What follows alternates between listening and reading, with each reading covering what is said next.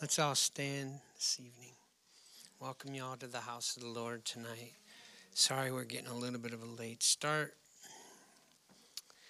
Let's just offer up a word of prayer. Heavenly Father, Lord, we consider it a great privilege to be able to gather tonight with our brothers and sisters. Lord, to gather together to worship you and to create an atmosphere, Lord, where you will feel welcome, Lord, for you alone deserve all the glory and all the praise, Lord. Thank you for this day and keeping us all safe, Lord, and bringing us here tonight, Lord, to hear your word. We ask you to come and, Lord, meet with each of us in that secret place, Lord, as we desire to be more like you, Lord. Granted, have your way in this whole service, Lord, as we dedicate it to you now. In Christ Jesus' name. And the bride said amen. Amen. Did you come to worship the Lord tonight? Hallelujah. Let's sing this great emancipator. Are you free tonight? Free to worship the Lord. You got the words for that, brothers? Amen. Once my heart and soul were fettered by the binding chains of sin, but the great emancipator,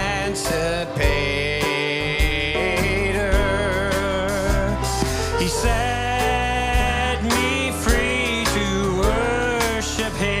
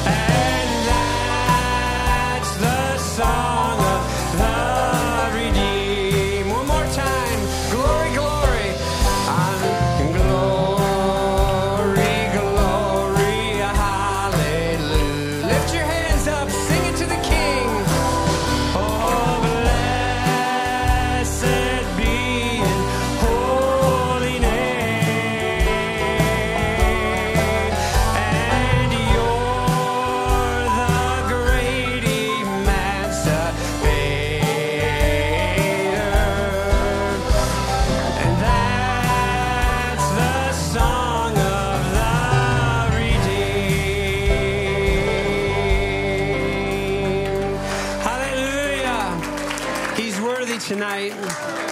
I believe the great emancipator's here with us tonight, saints. Let's give me a key of F. Do you have that next song up there, brothers? You know this song, My Sins Are Gone? Oh, you ask me why I'm happy, so I'll just tell you why. Because my sins are gone. And when I meet the scoffer who asks me where they are, I say, my sins are gone. Where'd they go? Oh, they're underneath the blood on the cross of Calvary. As far removed as darkness is from dawn, in the sea of God's forgetfulness, that's good enough for me. Praise God, my sins are gone. In the second verse, 'twas at the old time altar where God came in my heart, and now my sins are gone. Oh, the Lord took full possession, the devil did depart. Hallelujah! Are you glad tonight? My sins are gone. Oh, they're underneath the blood on the cross of Calvary. As far removed as darkness is from God. Oh, thank you, Jesus. Sea of God's forgetfulness, that's good enough for me.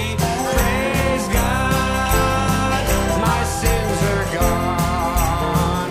When Satan comes to tempt me and tries to make me doubt, I say, my sins are gone. Oh, you got me into trouble. Hallelujah! Yes, sir, I'm glad my sins are gone. Oh, they're underneath the blood on the cross of Calvary. As far removed as darkness is from dawn, in the sea of God's forgetfulness, that's good enough for me. Praise God. Let's just clap it. Let's just clap it.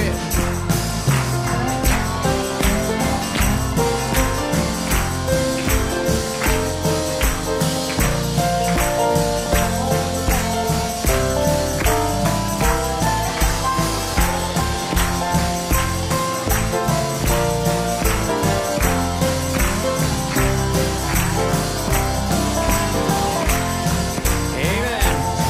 I'm living now for Jesus. I'm happy night and day because my sins are gone. Oh, my soul is filled with music. With all my heart I say, I know my sins are gone. Oh, they're underneath the blood on the cross of Calvary. As far removed as darkness is from dawn, in the sea of God's forgetfulness, that's good enough for me. Praise God, my sins are gone. Oh, they're underneath the blood on the cross of Calvary.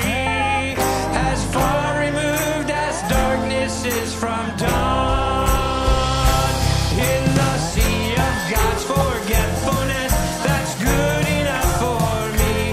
Praise God, my sins are gone.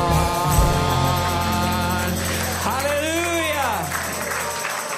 Are you happy about that tonight? Oh, yes. Let's sing that. Give me oil in my lamp, Sister Deborah. Amen. That's our ticket out of here. Can you say amen? Amen. Want to be one of those 5 wise virgins. Oh, give me oil in my lamp. Keep me burning. Give me oil in my lamp, I pray. Give me oil in my lamp.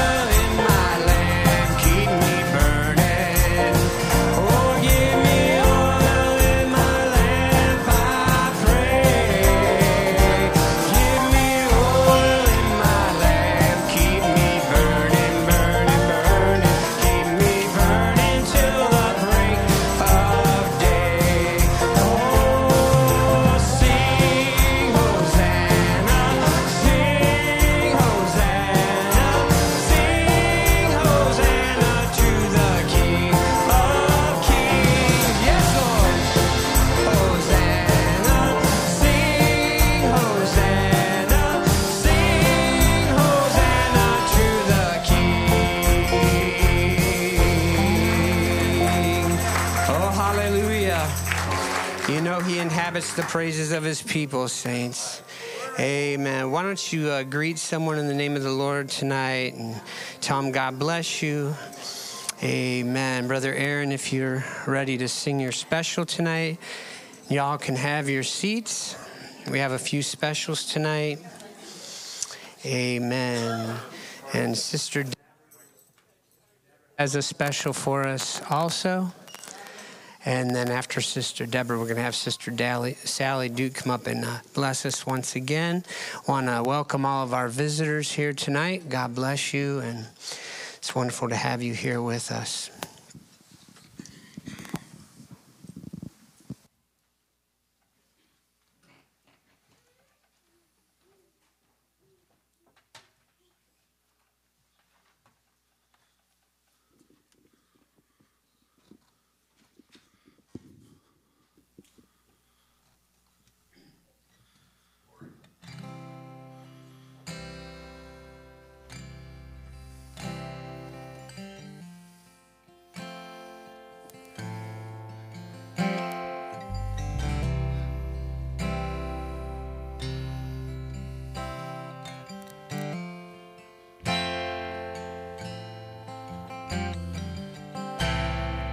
Behold, you've come over the hills, up on the mountain.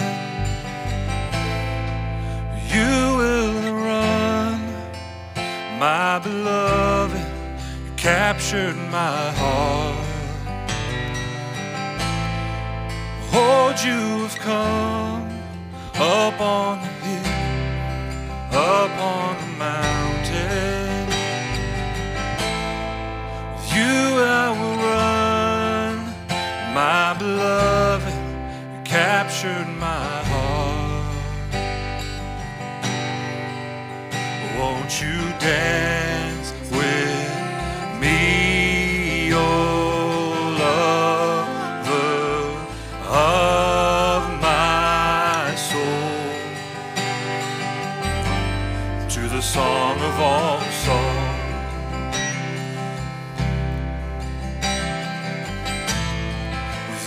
I will go, you are my love, you are my fair one.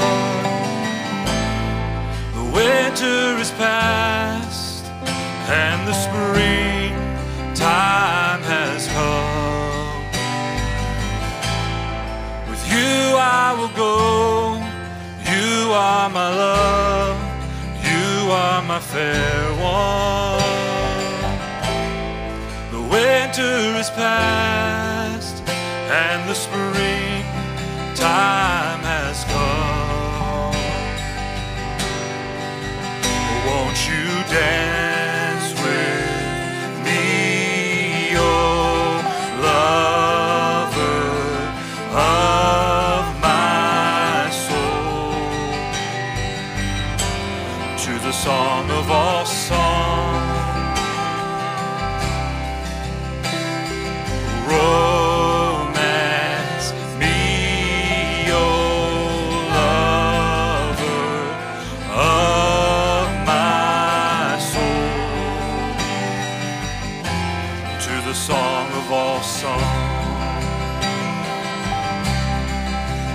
Won't you dance with me, oh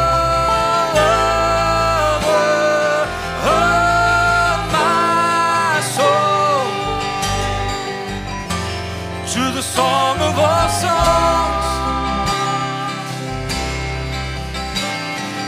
Romance me, oh lover of my soul, to the song of all songs.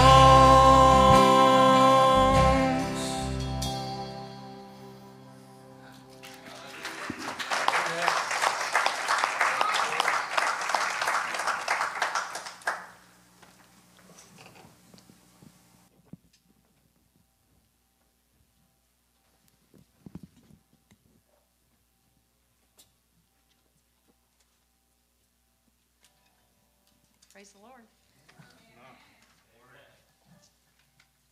we've appreciated so much the hospitality of all the brothers and sisters that we've been able to fellowship with. There's nothing like the family of God. You know, you talk and you see a sunset and you laugh and you just have a wonderful time, but then there's those conversations about the Lord and what He's done in your life, and there's just a connection that you don't have with anyone else. And it's precious, and I don't take it for granted, so I just want to thank Him, thank you, and just sing a love song. Praise your holy name. Worthy, worthy, worthy.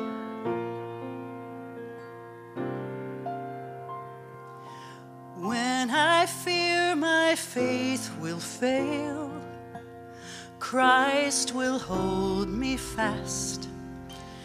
When the tempter would prevail, He will hold me fast. I could never keep my hold through life's fearful path, for my love is often cold. He will hold me fast. He will hold me fast. He will hold me fast. For my Savior loves me so. He will hold me fast. Those He saves are His delight. He will hold me fast. Precious in His holy sight, He will hold me fast. He'll not let my soul be lost. His promises will last. I'm bought by Him at such a cost. He will hold me fast. He will hold me fast. He will hold me fast. For my Savior loves me so that He will hold me fast. Yes, He will hold me fast. He will hold me fast. For my Savior loves me so that He will hold me fast. For my life He bled and died. Christ will hold me fast. Justice has been satisfied, and He will hold me fast. Raised with Him to endless life, He will hold me fast till our faith is turned to sight. When He comes at last, He will hold us fast. Hallelujah! He will hold us fast. For the Savior loves us so that He will hold us fast. He will hold us fast. Hallelujah! He will hold us fast. For our Savior loves us so. For our Savior loves us so. For our Savior loves us so that He will hold us fast.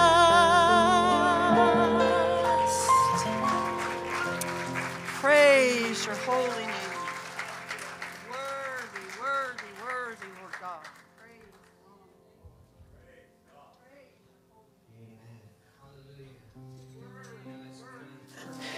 it's wonderful knowing the Lord's always got a hold of us.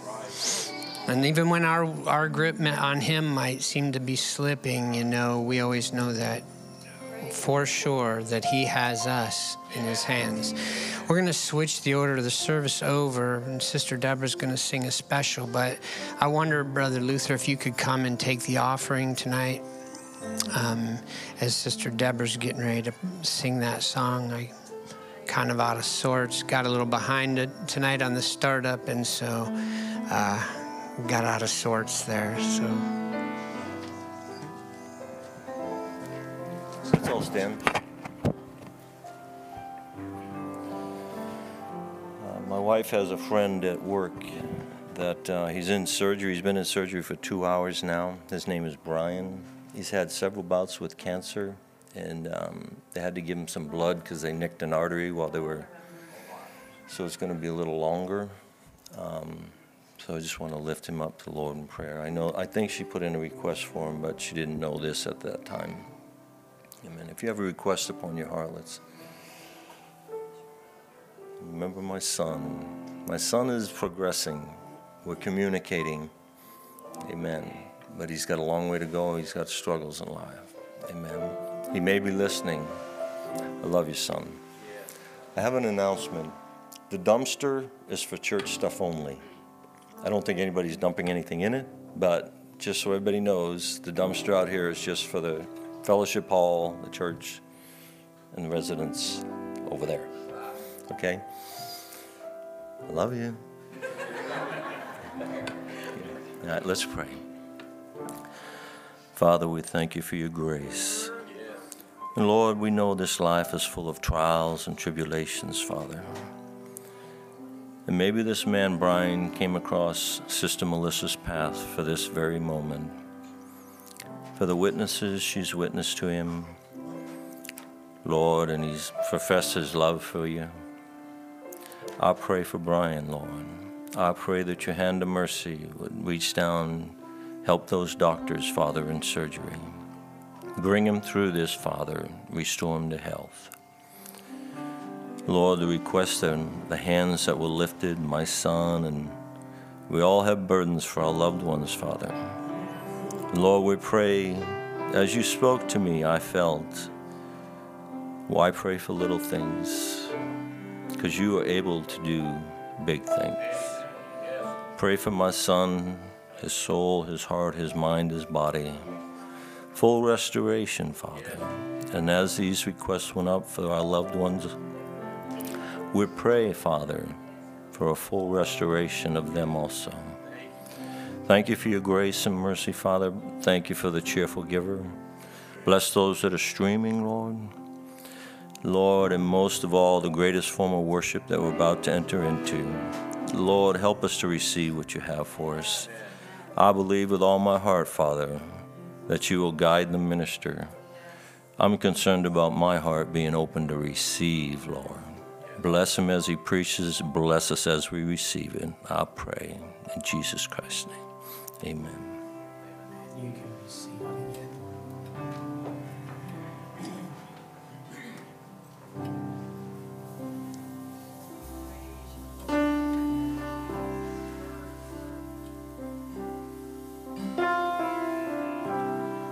The road is long, your burden great. I see your sorrow, each step that you take.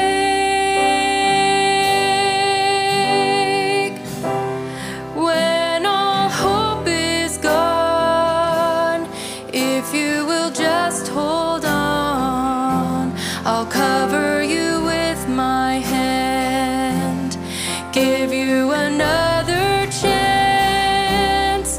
When you've lost it all, my word can never fail.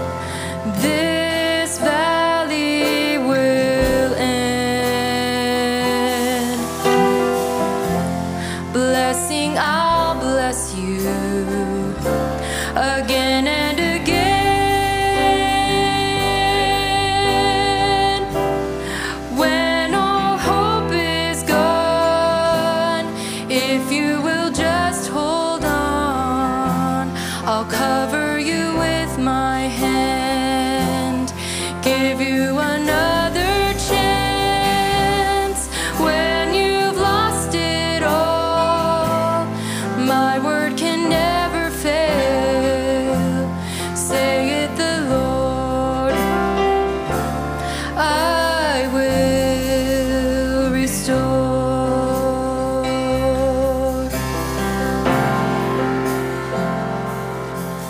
I'll bring back revival, salvation to lost souls.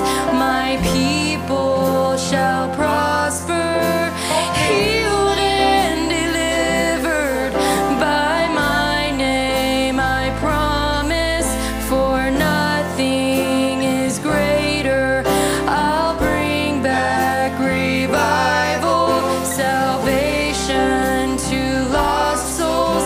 My people shall prosper, healed and delivered by my name. I promise, for nothing is greater.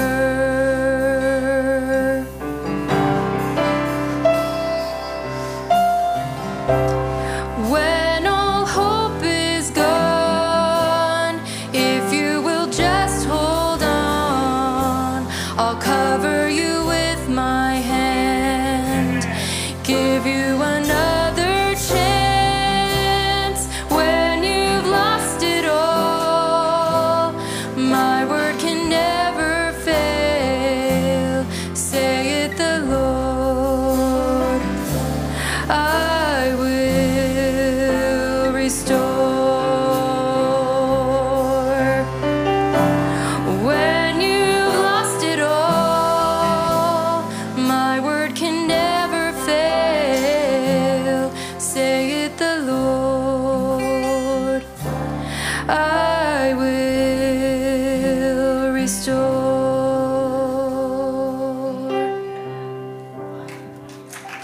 Amen.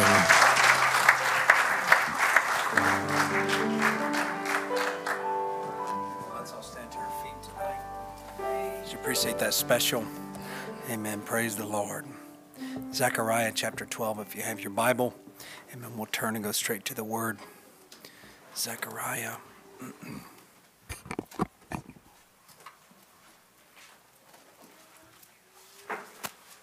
Don't you just love when Jesus comes? Yes. Amen. Love His presence. God bless you. Certainly a privilege to be here. Amen. Here again tonight.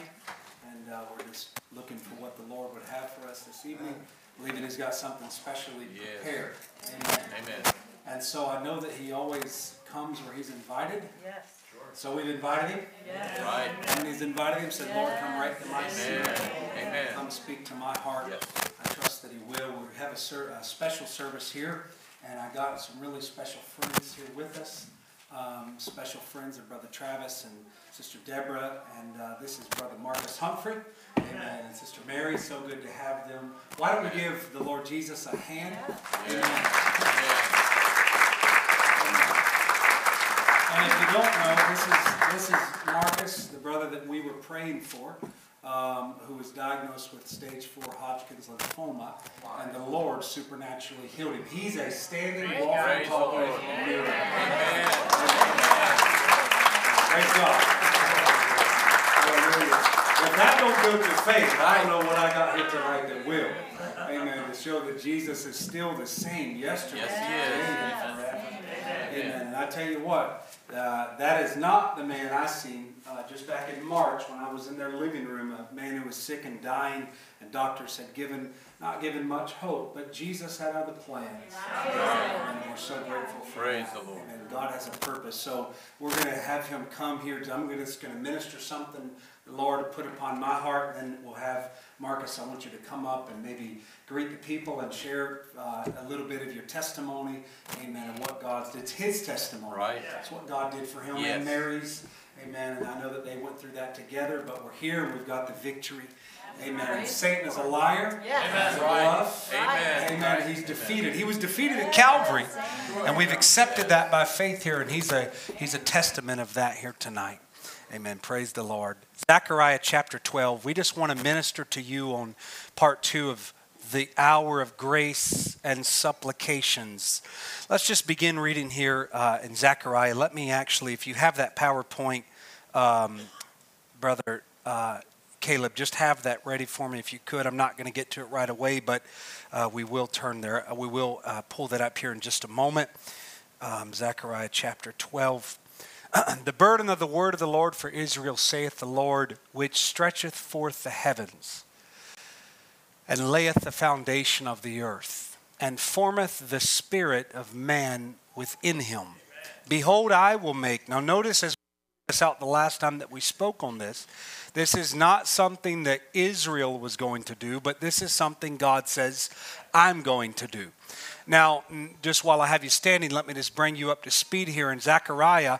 Zechariah was very much like Ezekiel, and he was very much like Daniel in Daniel chapter 12, where his prophecy, or what he speaks of, part of it would be specific to Israel at the era that Zechariah lived. But then he would turn to Zechariah 12 and he would begin to speak things that we would call apocalyptic or end-time prophecy. Daniel does this in Daniel 12, and he begins to speak of symbology, and you see some of the same symbols that you find in Revelations. Ezekiel does the same thing. He sees the will in the middle of a will. And so we know that Zechariah is speaking here of a time. Time's very important. Remember, don't think of when we say God is timeless, it doesn't mean God is outside of time, but that all time is inside of God. It's very important how you look at that.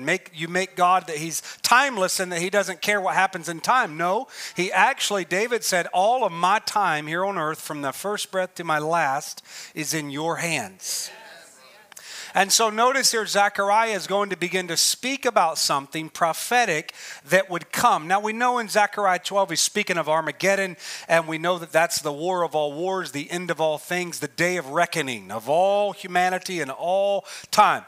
Now Brother Branham would say it this way, that the war of Armageddon was the final battle or the final chapter in the war that started in heaven when Michael prevailed over Lucifer and kicked him out of heaven and he came to earth. And he would say it this way, heavenly battles became earthly battles.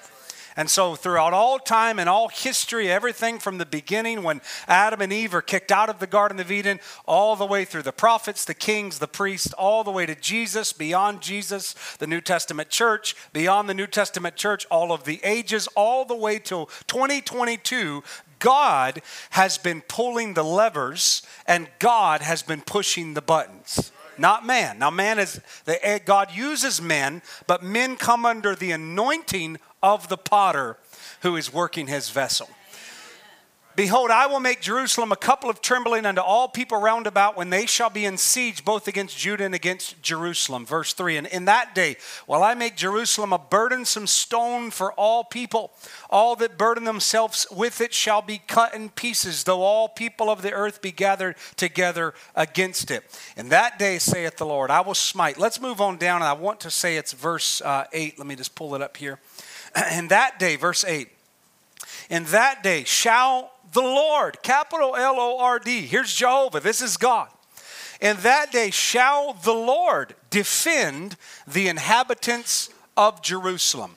There is no one that defends his people greater. No one who you'd rather have on your side than the Lord. And he says, I will defend Jerusalem, and he that is feeble among them at that day shall be as David. So the spirit of David comes back upon these Jews, upon this people. And he says, and the house of David shall be as God, as the angel of the Lord from before them. Verse 9, here's our verse here. And it shall come to pass that I will seek to destroy all the nations that come against Jerusalem. Verse 10, and I will pour upon the house of David. Notice, not to all Israel, not to all of the nation, but upon this house and upon the inhabitants of Jerusalem. Here's what he's going to pour out. The spirit of grace. Unmerited, didn't deserve it, don't know why I received it, but somehow I have. Grace. And supplications. Lord Jesus, we just bow our heads here before you. Now, Lord, we come subservient, Lord, to your spirit. For, Lord, truly we're here, Lord, only as a tool in your toolbox. I pray, God, that you would use me, Lord, tonight. God, by the inspiration of your word, you've placed something, just a little thought upon my heart. I pray, Father, that each and every person that would be here, Lord, would be sensitive to your spirit that wants to speak to them, I pray. God, I pray you would just keep me from saying anything that would be displeasing to you, Lord, or something that would be contrary. I pray you would just have complete control in this service. We ask it in Jesus Christ's name. Amen. You can be seated. And he says, I'll pour out the spirit of grace and supplication.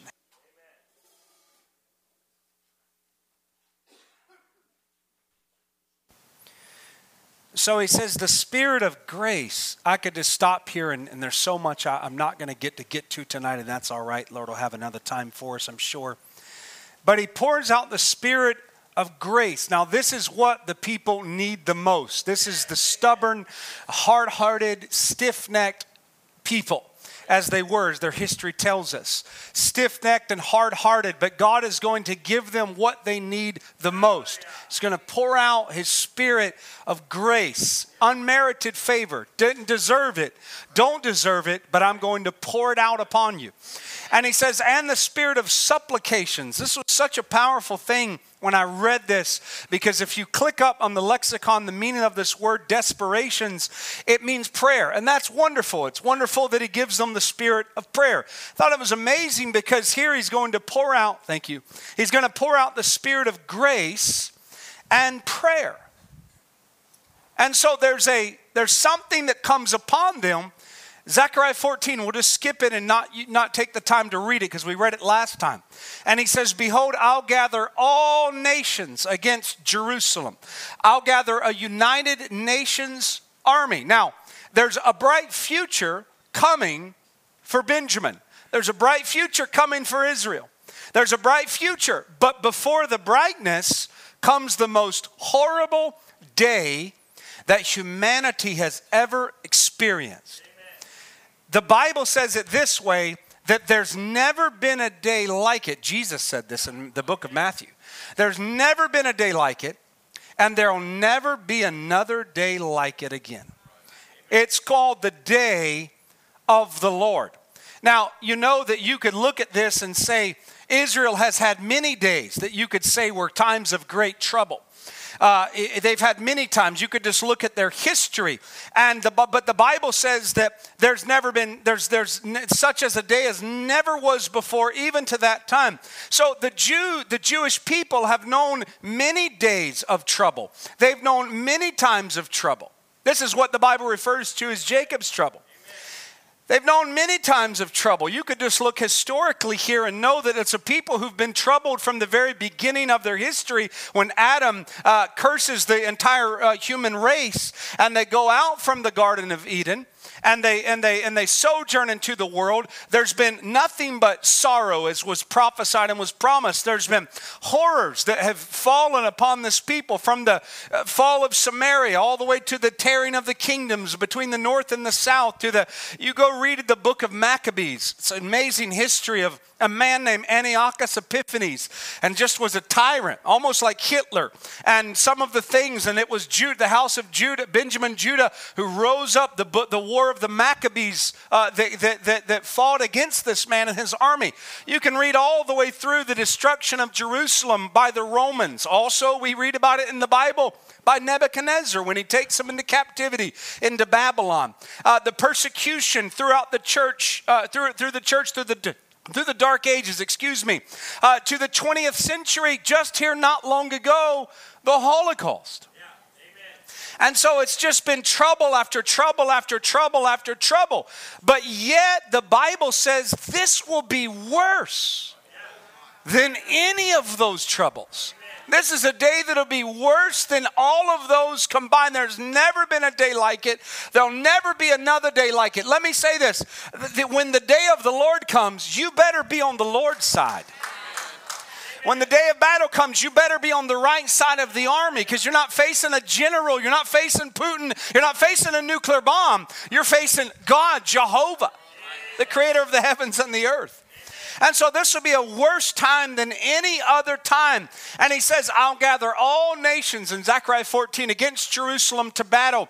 And he says, and that the houses will be rifled. And he speaks of, just in detail, of just some horrors that will befall that nation and that city as all the nations of Gentile armies, all the nations, a United Nations army has unified and solidified against this nation. Now, what's amazing is that they don't know it, but God is the one who said, I'll gather all nations.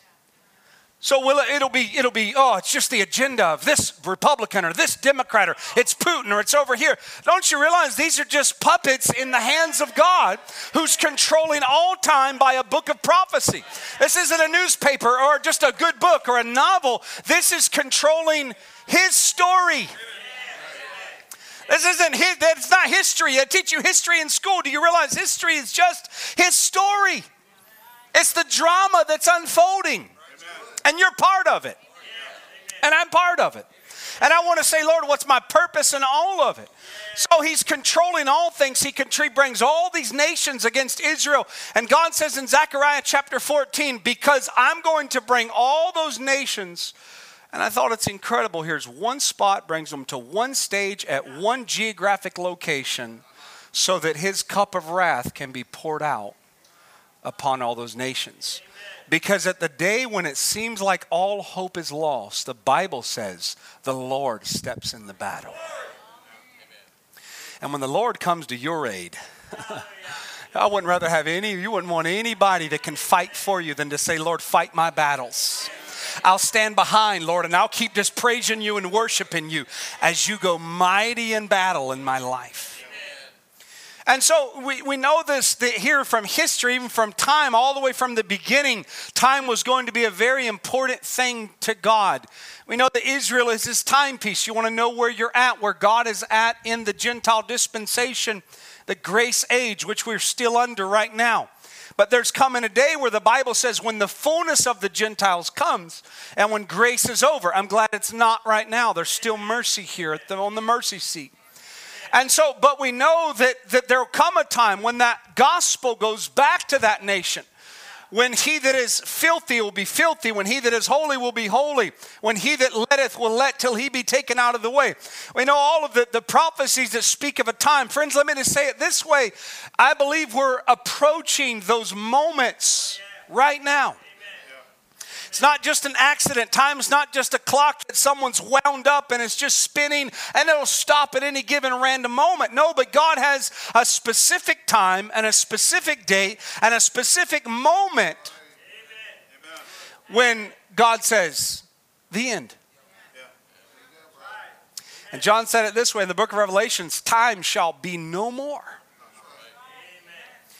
And so you say, what happens at that moment? Then whatever you are, he that is filthy, let him be filthy. He that is holy, let him be holy. That's why the Bible says, make your calling and election sure. Because the only thing you take with you when you leave this world is the character that God has molded in you. And it better be, I say, Lord, let it be a reflection of Jesus Christ. Let my life be a conduit for the reflection of Christ.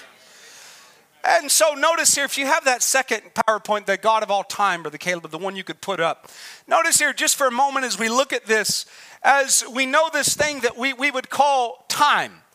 And I don't have really the time, speaking of time, to really cover this how I want to, but we'll just get to what we can and then we'll leave the rest just to the Lord.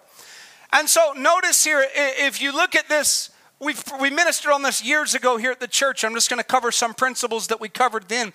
But we notice here it would be what they would call academically as the philosophy of history. Anybody writing a book or who's studying or a historian, they're going to have a certain philosophy. It just means how they view events in the past, in the present, and events coming. How do you view this linear line that we call time, and we understand everything about it. Not just the time of yesterday, but we understand our own life as time. I was young, I was a teen, I grew up, and now you look always in the past, and then you're planning your future, then here you are in your present. So you judge everything and you measure everything by time. That's how God made us. We're creatures of time. And so we're subject to that. And so none of us are getting any younger. Right? None of us are getting any, all of us you can do things to improve yourself and to improve your health, and that's wonderful. The Bible says bodily exercise profiteth. Hold on, I didn't say to say that. The bodily exercise profiteth. Don't miss it, it does profit. It might be little. It's amazing how everyone just love to wait. Little. You beat me to the punchline. Bodily exercise profiteth little. So you're always breaking down. You're on a constant cycle of breaking down. Even in your own body here today, your body's always dying all the time, or always moving one step closer to the grave. Our time is going to run out one day. Oh, but it's only a contrast of a negative to a positive. If there's a world that has death, then there must be a world that has life. If there's a place where people get old, there must be a place where people are young. If there's a place where there's sickness, there must be, it's a law of contrast, a place where there's no aging and no sorrow and no sickness. I love how the Apostle Paul said it, if in this life only I had hope, I would be of all men most miserable. If only this life was, and you take all of the best moments of life, and you can have some good ones. You can have some photographs and show some of the best moments of your life, and there's high times. I'm thankful for God giving us times of vacation and times of joy, and we enjoy our time with our little ones and our children as we watch them grow. We enjoy each other's company and each other's fellowship. You could go and travel the world and see some beautiful, magnificent places, and your life could be filled. I believe God gives you times of goodness in your life, even on this side of eternity. Now, without Christ, they all mean nothing. Without Christ, it's all meaningless and hopeless. But you can even have good times. You could have great times. But let me just say this. You could pile all of them together. And if life's meaning was just this life only, could you imagine? Could you imagine after you have loved ones who you love and you watch them go and you take them and you visit them at the graveyard and at the cemetery, and could you imagine if this was it, if this was all? Right. One man said it, and it's always stuck with me. He said, life would just seem like a sick joke that someone played on me. You know, I can relate with that and say, as you get older, you start to realize there's sorrow that comes with life. There's hard times that come with life. And if all I had was just this life, it just makes me stop and say, I'm so thankful for a reality of an eternity. I'm so thankful for a reality that this life is not the end of it all. Oh, this life is not where it all stops when you breathe your last breath. It's where it all begins. And I've tasted of that. How do you know it's real? Because I've tasted of a little piece, a little portion of it here. That's why the Bible calls grieve not the Holy Spirit, but whereby you're sealed unto the day of your redemption. What is the Holy Ghost? It's the earnest, means the down payment. So I've received the down payment. And God's going to pay the rest of the bill one day. Notice this here, and so you have all of the philosophy that you could look at time. It means, how do you look at time? How do you look at this linear line of time? And men have different views on this, and it's very important with what lens they view time and the pattern of events that happen not only in our lifetime, but lifetimes gone by that we read about and study about. And so when you look at this here, if you go to the next slide, I don't know if I do. Good, praise the Lord. I'll go ahead and advance it here if I have it. Good, thank you. These are way too small to read. I'll read some of them for you. But these are the different views, we could call it that, of history. You have this, what they call the cyclic view. And it just means that history's just a big cycle. It's just like a big roundabout. It's just going round and around and around. It's really going nowhere. There's no pattern. There's no purpose. It's just time is just this big clock that man has, wound up, and it's just unwinding and unwinding. And one day, whenever that stops winding, it's just going. And history just keeps repeating, and it does. There's truths to all of these. History just repeats itself over, and there's, yesterday we had good news, and then tomorrow we'll have bad news. And my grandpa had good news, and then he had bad. His grandpa had good news, then bad news. His grandpa before him had, it's just one big, I'm just here and this is just my part and we're just going in a circle, just like a roundabout, just a big old roundabout, like you see around here. You just sort of get on the roundabout, when you come into life and then you get a career and you go to college and you find your vocation in life and then you pursue that. Then you get a family and you have children. And then you just go through this cycle of life where you wake up every morning, you tell your family goodbye, you go to work that day, you spend the day at work, you come home, you greet your family, greet your kids, veg on entertainment, go to bed, wake up the next day, go back to the job, work full 8 hours a day, come home, greet the family, see the children, veg on entertainment, go back to bed, wake up the next day, go back to work 8 hours a day, spend the day, get home, greet the kids, veg on entertainment, then you go to bed, then you wake up. And you just get on this long roundabout with really no direction, and I'm just living life. I'm just aimless. And the man without God, this is really his life. It's just a big circle, just a big old roundabout. The point of that roundabout is to get off of the roundabout. You don't go in a traffic circle and just go around and around and around and around and around. If you do, people think he is not from here. That's a northerner. Excuse me. He's not from here. Why? They just go around and around, and people's lives are this way. They just go around and around, and it's one day's up and one day's down, and one day's up and one day's down, and they just get off, they get on the roundabout, and they get off about where they got on. They retire, then they just fade off. I thought about this today, and I know I'm preaching another sermon here, but I was thinking about this just this afternoon, and I thought it's just like the book of Judges, where the Bible says in Judges, they had a judge, and the people served God as long as the judge was alive. Then when the judge would die, they'd go back into sin, they'd get into slavery, they'd get into bondage. God would send them Deborah, he'd send them Samson and Othniel, all these judges, all these men. Then they would serve God, and they would come to revival, and then they would fall right when that judge would die, right when grandpa's dead and grandma's dead, and that anchor that was in their life. Then they fall right back into sin, go into slavery, into bondage. Then God sends another judge. And it's just this repeated circle of up and down. But you know what's so powerful about that circle in Judges? Is that Judges in the book of Ruth were originally bound together. In the Jewish Bible today, Judges and Ruth is one book. Because why? What was going to be different about Judges? Ruth was not going to be a circle. Ruth was going to be a line. It was going to be a progression.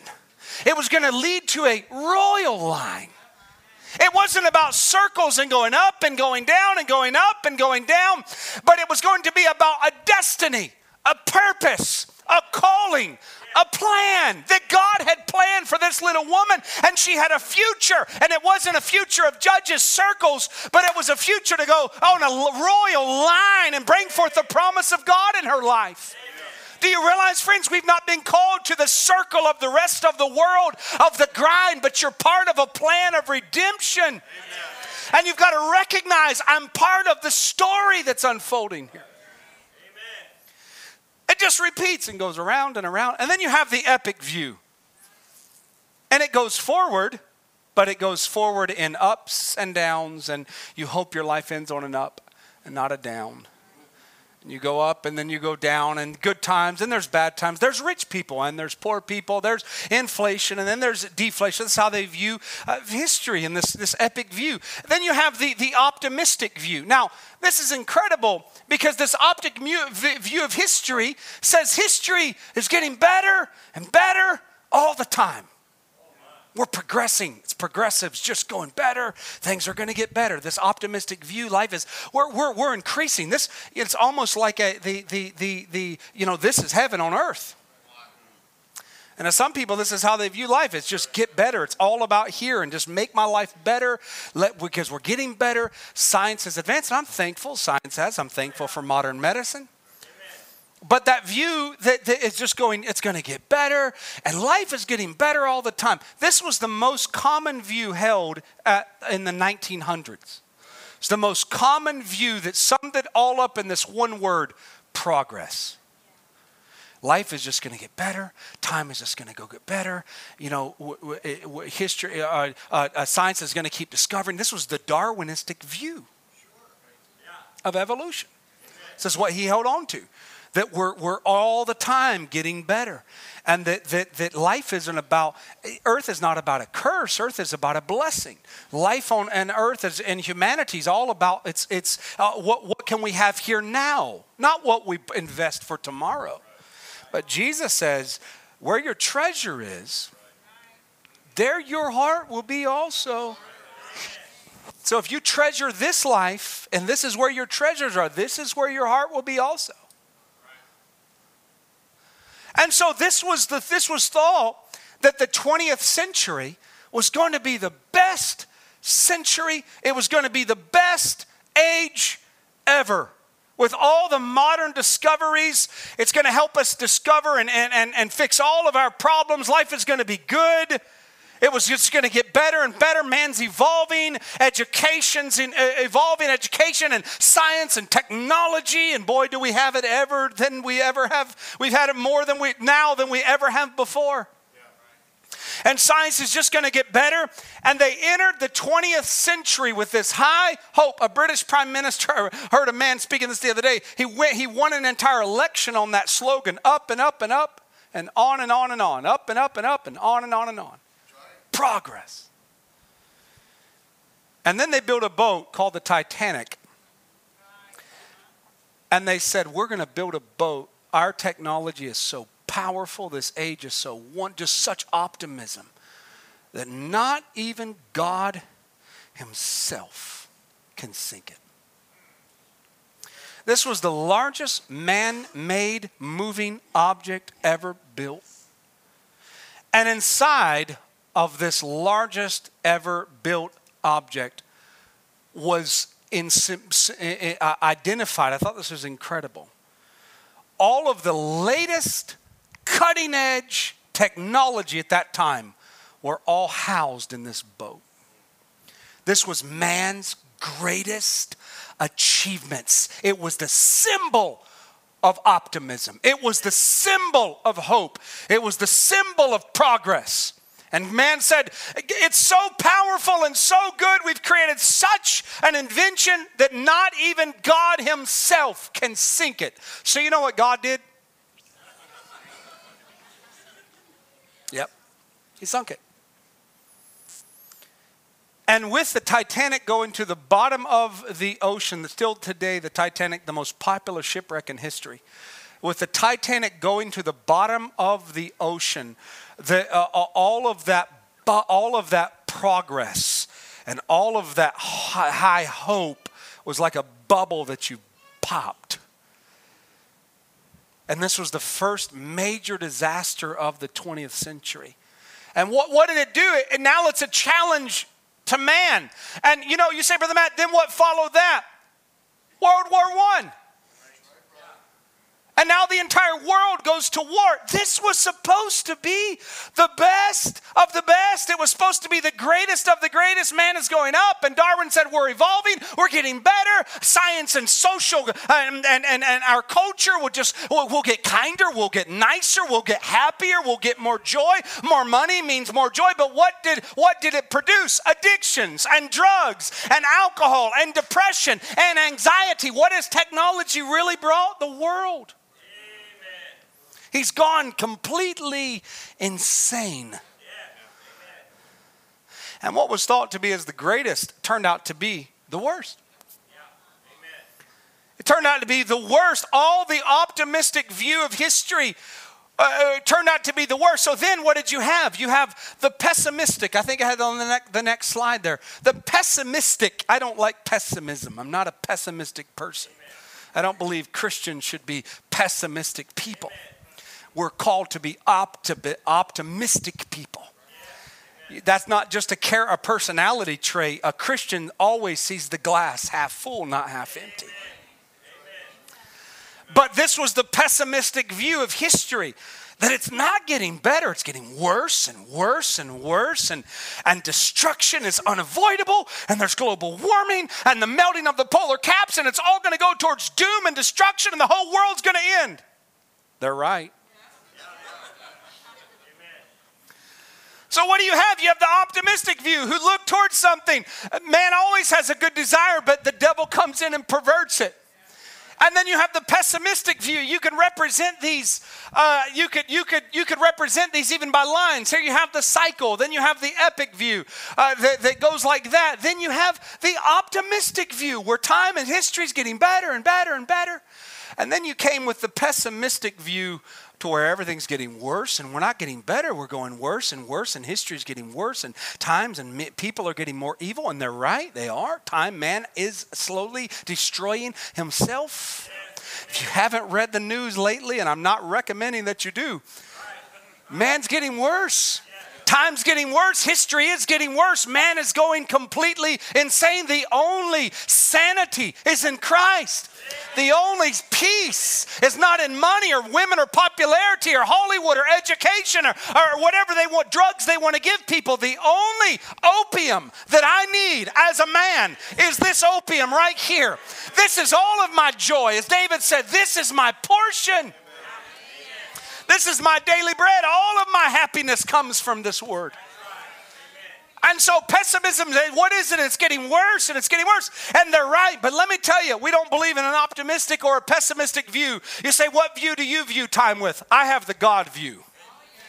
I have the view where things will get worse and worse and worse. But suddenly, at the bottom of it all, when it goes completely insane, suddenly, after it gets all the way to the bottom, out of nowhere, there's a rapture of the church.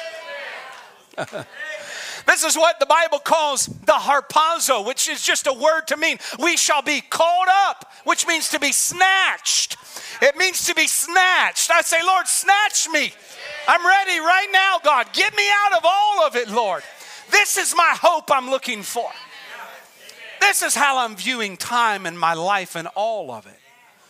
Is that God has a plan and he's working all things after his purposes. And he's got a purpose. You believe that he's got a purpose? A purpose. And I'm in the middle of all of that. You know, let me just say this and stop for a moment and say, when I read the Word of God, I'm glad. I can read the history. I can read what God did in Israel. I can read what God did in the Gospels. I can read what God did in the New Testament church. But when I read the Bible, I'm not just reading it as history. I'm reading it as his story. And in his story, I want to say, God, where am I? Where's my purpose, Lord? What have you called me to, Lord? It's one thing to recognize God in yesterday or God in tomorrow, but where's he at right now? Come on, church, do we believe he's the same yesterday, today, and forever? He said, I'll have a church that has no spot or no wrinkle or blemish or any such thing. And Revelation, the Laodicean church, he said, to him that overcometh, will I grant to sit with me on my throne. What does that tell me? That in this age of darkness, there's going to be somebody who overcomes the devil. The Bible says they overcame him by the blood of the Lamb and the word of their testimony. What is a testimony? It's a test. I think it was Brother Donnie, or maybe it wasn't, said, what is breakdown testimony? Testimony. God gives me a test and I moany. We moan over it, but it's for our good. It's for our perfection. God sends it in our life to produce desperation in our hearts. Do you realize that this is why God sends trouble to the believer? It's not to produce bitterness. It's not to produce anger towards God. It's as Job, the Bible says, he never laid charge on God. He never blamed God, and through all of it. But pressure comes God sends and allows pressure in your life, and God could bring that pressure through manifold temptation, manifold trial, manifold storms. That would just mean it would be various. It'd be something different for everybody. Let me tell you something here tonight. If you feel like that you're in the greatest battle you've ever fought, let me just tell you, I am too, brother. If you feel like you're under some of the greatest pressure you've ever been, can somebody else witness and say you're not alone in that?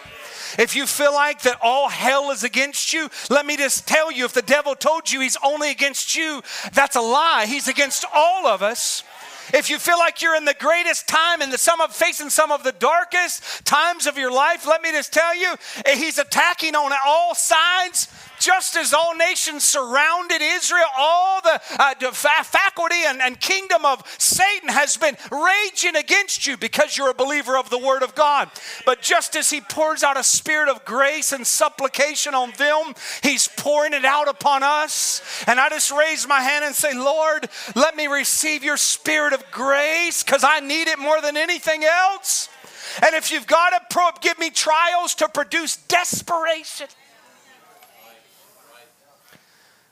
I didn't say that, and I thought it was incredible. When I looked up that word, I'll pour out upon the house of David the spirit of grace and supplications. And I clicked a little deeper in the lexicon, and it gave me the definition, not just prayer, but desperate prayer.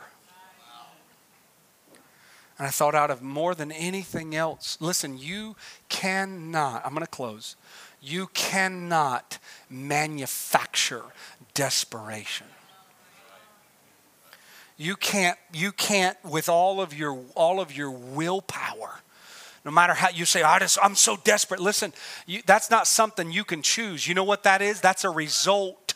That's a fruit of like the olive. You know how you get the olive oil? Because you crush the olive. And then you get the olive oil. This is what Jesus was in Gethsemane. That's what Gethsemane means. It's the crushing. Man, it got quiet awfully fast. It's the crushing. It's the pressure. And it's the breaking. And so Gethsemane was a crushing. I thought about this today. You can't produce it. You need it more than anything else. You need desperation. Sister Brenda Lewis wrote a song, maybe some of you have never heard it, called Lord, Make Me Desperate, Lest I Perish. Make me to hunger and thirst for you. Amen. You can't hunger and thirst for him. Hunger is not something that you manufacture. It's something that you just have. And I say, Lord, make me to hunger and thirst. If I've become so distracted by this world and the cares of this life that I've got my attention and my focus off of your story, then Lord, make me to hunger. How many could pray that here with me and say, Lord, make me desperate. Make me desperate, Lord, no matter what you got to send me through. This is the hour of grace and supplications, and God is producing pressure. Oh, I feel like that's so from the Holy Spirit right now. That pressure you feel in your life, that might be, you say, who is that? Who is that? The Lord may allow the devil as he allowed the devil to afflict Job. But let me tell you something, the devil couldn't touch Job unless God gave him permission. And the devil can't touch you. You're a son and daughter of God. Satan came and said, you got Job hedged up. I can't even get to him. The devil let us in on a secret that for the sons and daughters of God, he has you hedged up. That's why the Bible says the angels of the Lord encamp those that fear him. You may not see them. You may not feel them. You may not hear them. Take confidence tonight. There's angels surrounding your home. There's angels surrounding your life. There's angels that are watching your children when you let them out of when you send them to school or you send them to work. There's an angelic presence that covers God's family. And he can't touch you unless God gives him permission first. And so what does God do to produce desperation? He brings you through pressure. And he brings you through some moments in your life to where it looks like that God is just gone. And you say, why did this happen to me? And how could this befall me? And what did I do? The question you, Lord, what have I done? And you start to turn over every stone and you begin to, where did I go wrong? And where did I go off course? And I look at my life and God doesn't answer my prayer anymore. And I just feel so far. And I feel like I used to talk to him and I used to sense his presence. And now it must have been something I've done. I'm sure I missed a turn. I'm sure it went all. That's exactly what the devil wants to lie to you and get you to accept. What is it? It's God producing pressure in your life so that it'll produce desperation to say, Lord, I don't want to miss you. I want to be ready, Lord. I want to be fervent. I want to be that virgin in the Bible, the wise virgin who was burning the midnight oil. And she was trimming her lamp. Prophet said that I had to quote, this is lamp trimming time. This is lamp trimming time. And I say, Lord, let me trim my lamp. Let me make sure I've got the oil of the Holy Ghost. I don't want to be like that foolish virgin who the Bible says when the master came, that they didn't have no oil in their vessel. And they go to the city and buy, can we have some? We don't have enough to spare, only enough for ourselves. Then what do? Go to the city. And the Bible says when the groom came and they came backwards, he was already gone. Oh, friend, let me just say, don't be caught unaware. That's not your destiny. That's not your purpose. There's others who will fulfill that, but you're not called to fulfill that. You're not the lukewarm believer of Laodicea. You're the overcomer of this age. You're not those who are lackadaisical and all you want is a feel-good sermon and a good feel-good comfort zone vibes. But we want to say, Lord, give us your word alive and living. Let it be something that feeds us, Lord, and is real in our life. Oh, that's why God has given you the faith for the supernatural. Why? It's part of your inheritance. We believe for that. We look for that. Not just the God of yesterday, but the God of today who's alive. Who speaks and we hear. Who speaks and we hear that still small voice. Not always in a big booming loud as Elijah went through the earthquake and through the fire and through the wind. But the Bible says God wasn't in any of that. He was in that still small voice. I say, Lord, let me be sensitive enough to hear that voice. Because when he speaks, it's not the voice of a man speaking. It's not the voice of a man that can fail, but when he speaks, he dissolves all doubts. Oh, friends, can you witness that here tonight? You might have searched for answers and you might have got good advice from this man or this woman or this brother, sister. But really, when God speaks, it answers all questions. It removes all doubt. And you realize your purpose and your calling. And you say, Lord, what do you have me to do? I want to be ready. I want to be a servant that can be yielded and ready, Lord. I want to be ready, Lord, when your Spirit gives me unction. Don't let me be so distracted that I miss it, Lord. Let me be sensitive to that voice. Amen. Grant it, Lord. The hour of grace and supplications. Let's all stand to our feet this evening.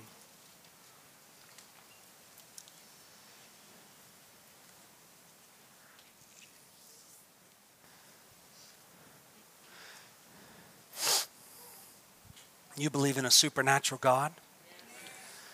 Amen. A God who proves himself alive, that he's the same yesterday, today, and forever. Why don't we just bow our heads just for a moment before I invite our brother Marcus to come. Lord Jesus, here we bow, Lord. Just sensing, Lord, your presence so near, Lord. We're thankful, Lord Jesus, more than anything, God. We just want to say we're thankful that, Lord, it's not by might, it's not by power, but it's by my Spirit, saith the Lord. It's not him who runneth or him that willeth, but God that showeth mercy. Lord, all of these scriptures that we could quote here tonight, Lord, they prove one thing.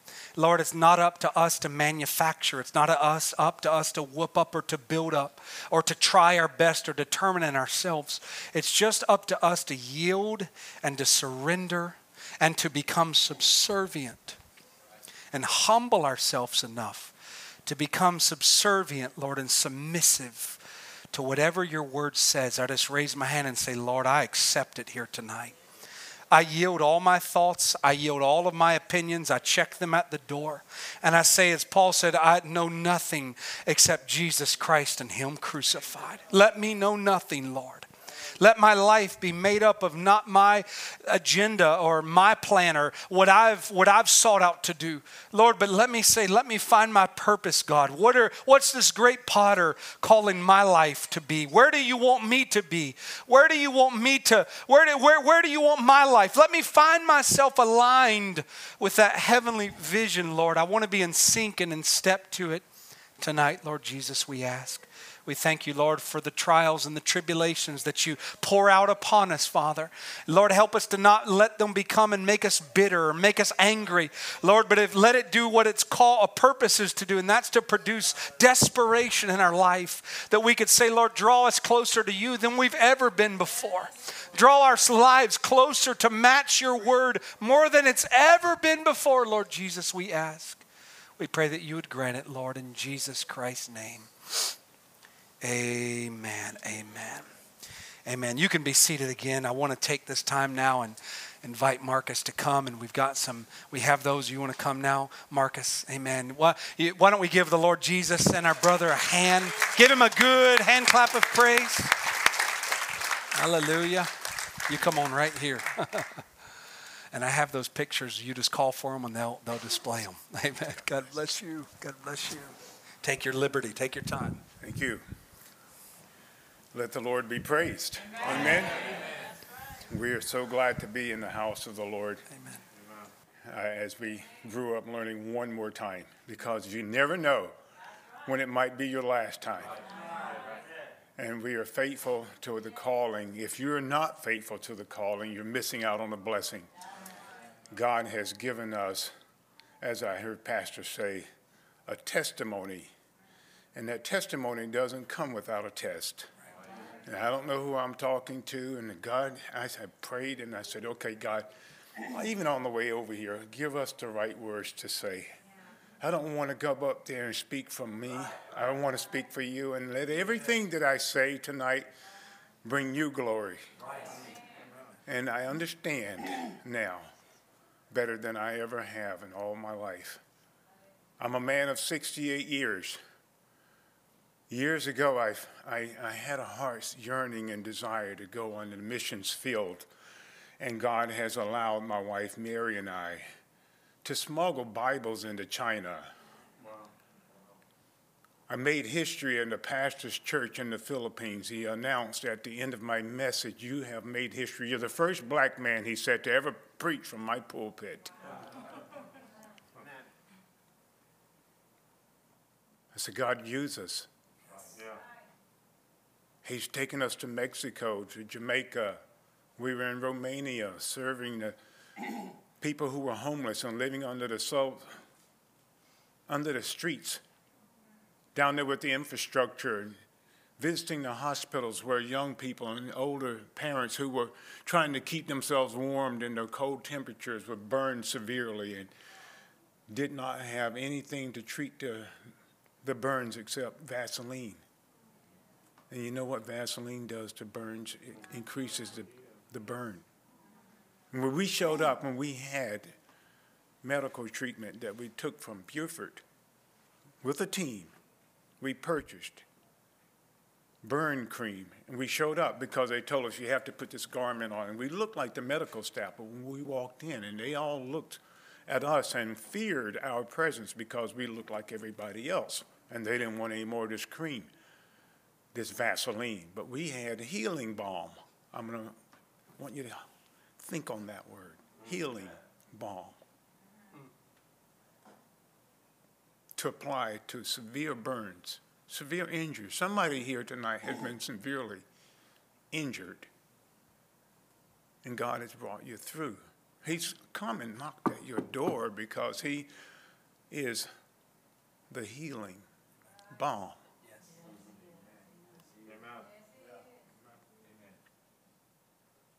And he's waiting for you to receive him.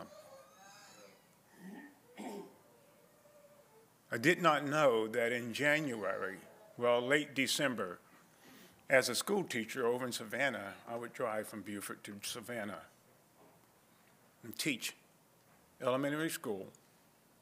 And when I said to my students, I'll see you next year, it was our Christmas break. I didn't know that the enemy had a different plan. So I long ago asked God to use me in ministry and also allow me to be a teacher. Well, he's given me a prophetic ministry, and he's also allowed me to teach in my ministry.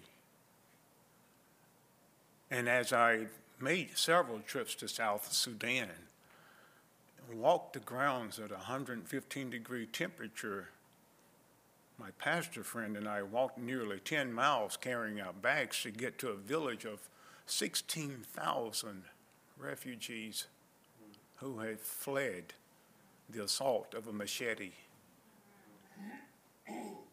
and assault rifles. They slept in the bush.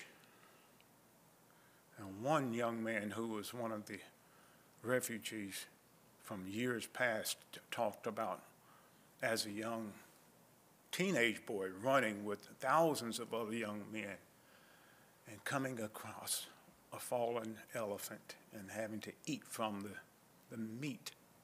And he was one of the stronger ones who could tear that flesh of an elephant with his own teeth and then bite it into smaller bites to give to the younger boys so they could survive. Having lost his own parents behind him, he kept pressing forward. I want you to think on that, pressing forward. In the latter part of December, my testimony, and I can't get it all without asking my wife, Mary, my bride of 46 years, to come and help me out. And I'll call her up, and she'll help me with the specific details. But as we were preparing to go to Florida with family, our daughter and grandkids. We were going to go, and I was a passenger, and Mary and Jess, our daughter, was up front, and I'm sitting behind, entertaining the kids behind me. And I leaned over because there was a little irritation on the side of my neck, on the right side right here. Felt like about the size of your knuckle if you pull it up like that and just pinch it off. And there's a little bump there, and I thought, what the? It's not a shaving bump. I don't know what that is. And I leaned forward and said to my wife and daughter, do you see this? Anybody else see this? I can see what I feel. And they looked at it. Mary said, do you think we should go home? And I said, no, we'll be fine. Let's just go on and have a good time. At the end of our Florida trip, we were to go to San Diego, visit our son and daughter-in-law for Christmas. They had invited us and sent tickets for us to come out. So it was at the end of our coming back. We were going out for Christmas Day and coming back on the 29th. Is that right? In a 2-week span of time, this little irritation of a bump that Mary says was about the size of an avocado seed had grown to where it was pushing up behind my right ear and down under my clavicle. Big mass. Before getting the attention that we needed, God was using this to his glory.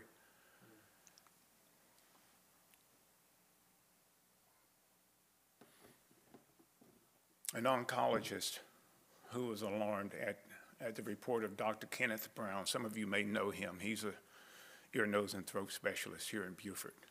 I'd gone to him because my daughter-in-law in Bluffton, who's a nurse, said, Dad, this is not something you take to your general practitioner. You need to go see an ear, nose, and throat specialist. So I called Dr. Brown. He had me come in. He diagnosed and thought it was a cyst.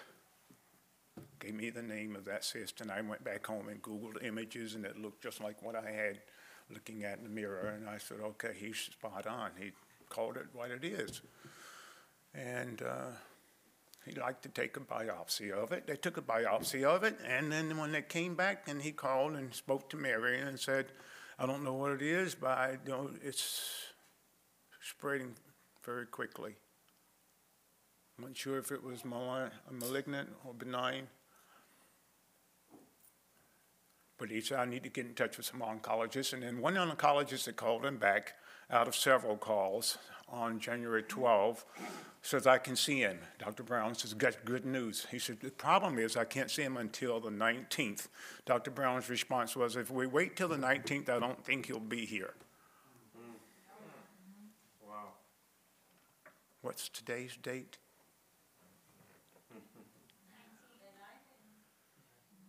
This is in January. That was the devil's plan. Yeah, right. I heard pastors say God's got a plan. You know, sometimes we look for joyful moments, happy moments, and we look to eliminate all the trials and troubles. And no, we're looking for a way out by eliminating all those challenges that life will bring our way. But I want to tell you that it is through those things that we'll find our joy. Pastor said, all your answers are going to come right here. And I'm going to tell you, he's spot on. Because what we found out is that because of that report from the oncologist that says I can see him in 7 days, Dr. Brown moved right on. We got in touch with the MUSC up in Charleston, and we were taken in, and I literally spent 7 months. I've gone through 6 rounds of failed chemo.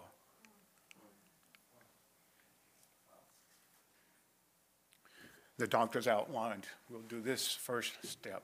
If that fails, we'll go to this step. If that fails, we'll go to step 3, step 4. If that fails, we're probably going to go to CAR T, something I never heard of. They would harvest my cells, harvest T cells. They would hook me up to a machine that would take blood through a portal, feed it into a machine that's running constantly for 5 hours long. Now I'm looking at the blood going through this tubing, going into that machine, and some coming back into my body. And then this little bag that's hanging on a pole that's empty is now filling up with T blood cells. I said, how do you know when it's going to get enough? They'd already programmed it. The machine would automatically cut off when it had enough. God gave man the mind to come up with something so elaborate, talking about technology being advanced. See, Pastor just didn't know how much he was telling my story. The advancement of technology allowed man to come up with a machine that would empty blood out of my body, put the good stuff back in here, and harvest T cells that they would send off to get engineered that would come back and be brought back into my body. When they opened up a book and had a meeting with us, and they said, here's what this is all about. I'm skipping because I'm listening to him, but I'm looking on here and I see the bullets that said, this thing can cause death. I closed the book. I did. I closed the book, and I don't want to read it. But I knew we had already gone through step 1, step 2, step 3, step 4. Now we're step 5. They're going to come in and give me another thing. They gave me a shot of radiation because all these other things that stopped had failed. And this big, it had started to diminish, and we were praising God for it. But then he says, like whack-a-mole. You know, you hit that little pop-up head, and it goes down, but it pops up over there, and you hit it over here, and it pops up over there, and that's the kind of response this cancer was doing. A number of CAT scans where they introduce fluid that lights up everything on the inside so they can see what they're looking for. Back in January, this thing that we could see was black against a white background. And it was so large that it was down under here that we couldn't see. It had pushed nodes that was swollen about the size of a tangerine under my armpit here, up under my shoulder back here, under my left knee, behind the leg. There was another that was about that size, and I saw this thing is moving and moving, moving. My right eye was now pushing out of the socket. I see you clearly. The voice of God is saying to you, I see you clearly. I know where you live.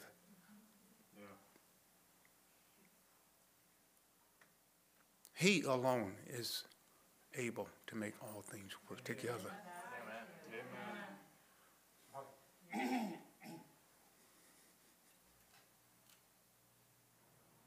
For the good of those who love him. I'm laying up in the hospital at MUSC, and I say, God, you've allowed me to make history in the Philippines. You've allowed us to smuggle Bibles into China. You've allowed us to minister to those in Romania, Bulgaria, South Sudan, walking among 26,000 refugees and stretching out my hand and praying for them, because in that camp, on the same ground that they slept on, there's animals running around, and there's feces, and there's human sickness, and there's extreme 115-degree temperature, and you got several families living on the one tent roof, overcrowded.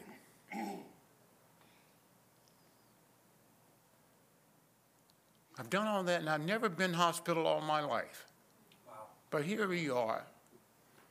I visited others in the hospital. I prayed for others in the hospital, but I'd never on my own account been hospitalized. And here I am on my 68th birthday getting birthday balloons from my family and cards and chemo.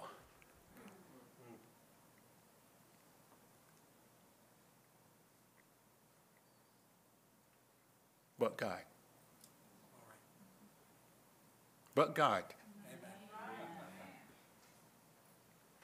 Did you hear me? Hallelujah. But God. Hallelujah. There was a night. It was a horrible night. I could tell you each little detail, gory details about the different chapters of this sickness, and the doctors that would say your headaches that had you crying out like a baby were worse than the worst migraine headache. My bladder was so messed up, I had tubes inserted in my back, one hanging on either side that was collecting my urine. They had to be emptied every day. Yeah. They say you'll lose your hair. I lost it all. I didn't even have eyebrows, brothers. All the way down to my feet. I mean, you know, you ladies that might take the razor, you know, I didn't have to take the razor. I didn't have to shave any longer. Thank God for that. I don't have to shave. But I'm looking in the mirror and I'm thinking, oh my gosh, I see this little raised skin up here where eyebrows were usually there, but there's no hair. I looked kind of freakish. Not what I'm used to. I lost 60 pounds.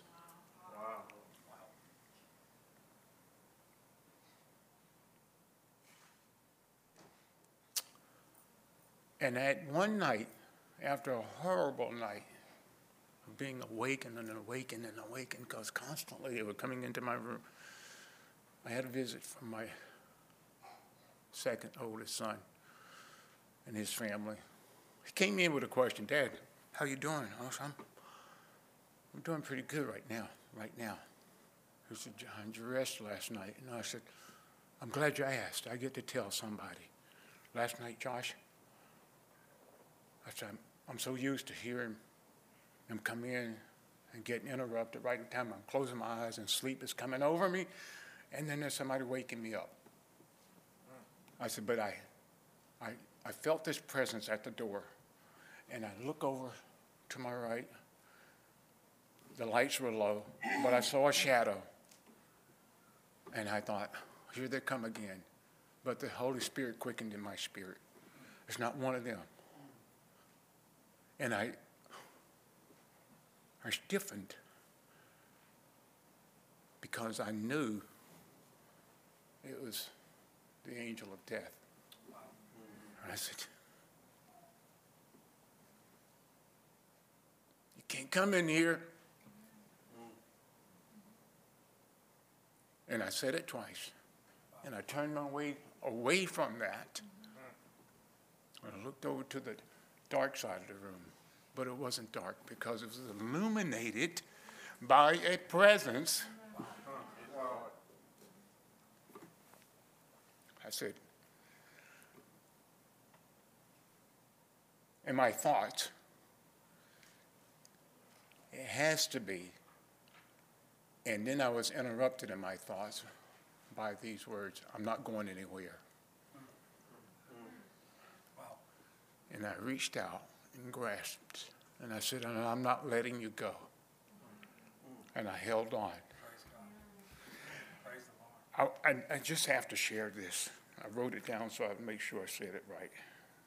My son is saying goodnight. He was at the house. They sent me a message.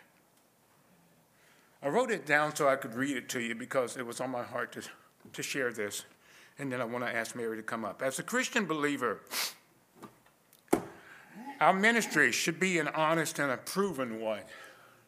I hope your walk with the Lord is an honest one and a proven one.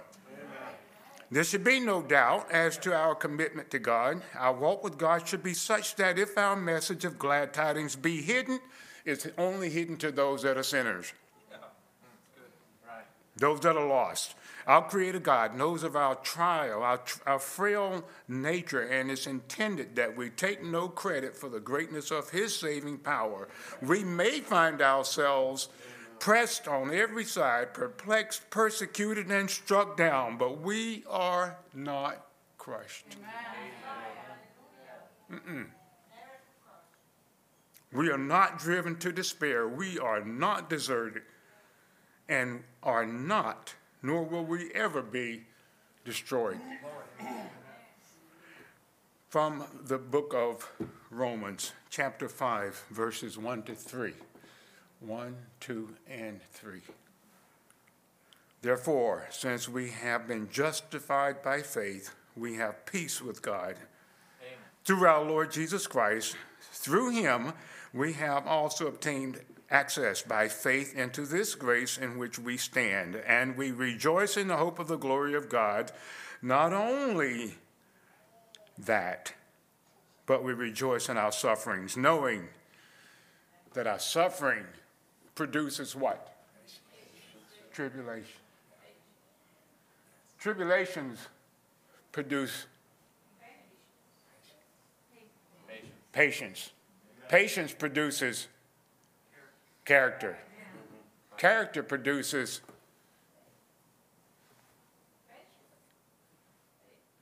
okay, you don't have that up there. I'm sorry. The character produces hope. And the Word of God says, hope does not put us to shame. Amen.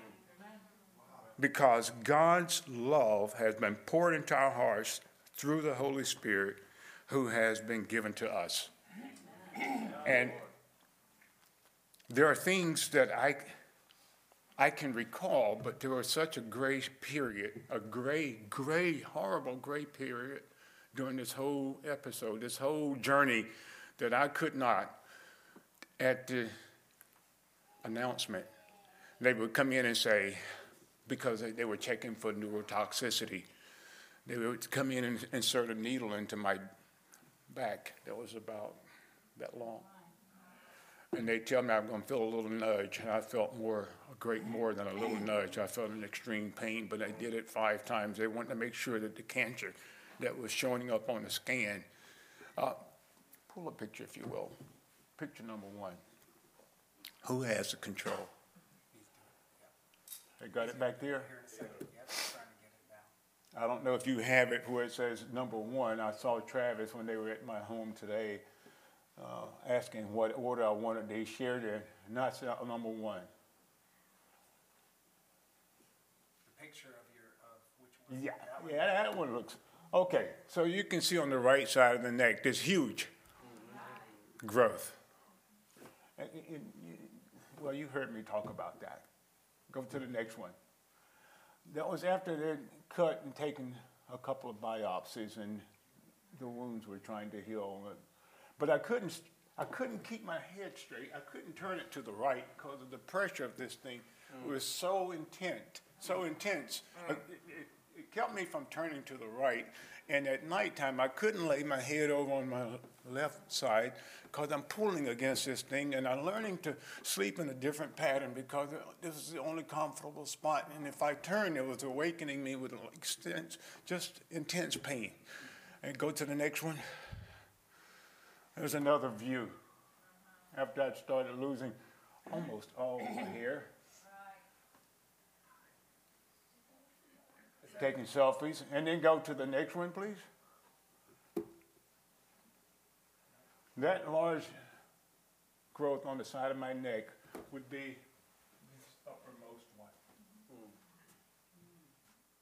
I didn't know, but the scan showed the cancer was up into the back of both eyes, which now I know. This is why my eyes are constantly running tears, and Mary said, "You okay? Because your eyes are all red." It was a cancer that was up in there. Wow. Here you are, brother. Thank you. Anyway, all the black that you see on that skin, on that white background, was cancer. So when they told us that it was spreading quickly, it was very aggressive. And my organs that are not very clearly visible, you couldn't see them because they were hidden, they were masked by the cancer. The Bible teaches that the prayers of the righteous, I'm waiting for you, avail is much. Now, he didn't say a little, much. I thank God that there are those of you who in this body stood with us as watchmen on the wall. Because I heard about your prayers. And my response to people, as I would say to you, don't quit. Because we were on the winning side. I heard Pastor talk about that. Pray to God that you're on the winning side. We were on the winning side. God was proving himself faithful. The Bible teaches that he watches over his word to perform it in our lives. He didn't say, wait till you're gone, then I'll show you what you missed out on, or I'll show the devil and shake my fist at him and say, aha, you thought you won. But God allows us to experience his miraculous healing power. Amen. Amen. Thank you. For a testimony.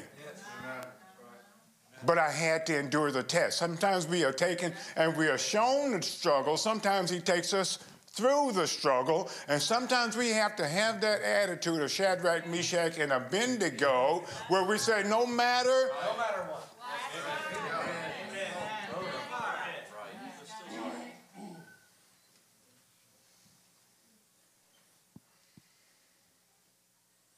And because I said, and I fed myself, and Mary, who was there at my side every time I opened my eyes, and a glimmer of hope, she was there. I could not even respond to the staff, the medical staff, who said, tell me your name and date of birth. I'm 68 years old. Now, I can't tell you my first and last name. I couldn't tell you. As a teacher, been teaching for years, I could not count from 100 to 0 by 10 backwards. I'm looking at my wife, my eyes pleading, I'm tearing. I'm looking at her pleading, silently, help me. I'm embarrassed, I can't. I couldn't move, couldn't raise my arm, couldn't get off my bed. I showed Travis and Pastor Matt a picture where they had wires on both sides of the head with patches monitoring. Mary says it looked, because these wires were feeding information to a machine that people were monitoring, and they were looking for neurotoxicity, and looking to see if any neurological stuff was affected by the cancer. And and it put me in ICU. For how long? A week? I was in a desperate place. But your prayers availeth much. Your prayers availeth much. Your prayers availeth much. And it's because of your prayers and the prayers of the righteous added to yours, because God had given us opportunity to smuggle Bibles into China. We had people all over the world praying for us here in Beaufort. And God was faithful because he heard your prayers.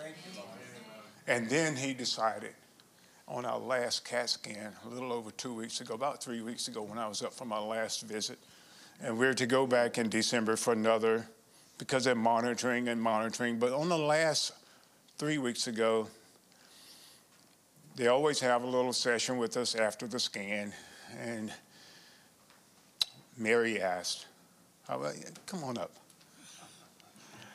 I don't want to tell her part. And she has such a great part. Y'all just to love on her, she comes up.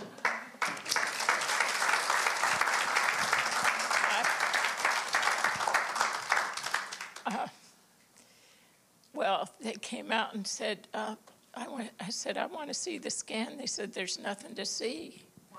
I said, that's what I want to see. The nothing. I want to see the nothing. And so, does he have a picture that? Yeah. So this dark part is brain, and his heart. I do have a brain. And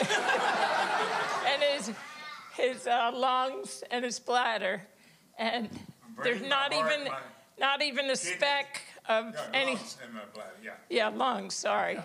And Dr. Hess, his oncologist, came in and he said, "Marcus, I didn't want to tell you this before, but you had the worst case of non-Hodgkin's lymphoma I've ever seen." Wow. And he said, I really didn't expect this good an outcome. And we said, we've been trusting you, but we really trust the great physician. And we've been praying for you and the staff, but we know God's the one that has healed him. Because he had he had two subtypes of non-Hodgkin's lymphoma, one of which they said was incurable. They said there was treatment for it, but there was no cure. And God said, God's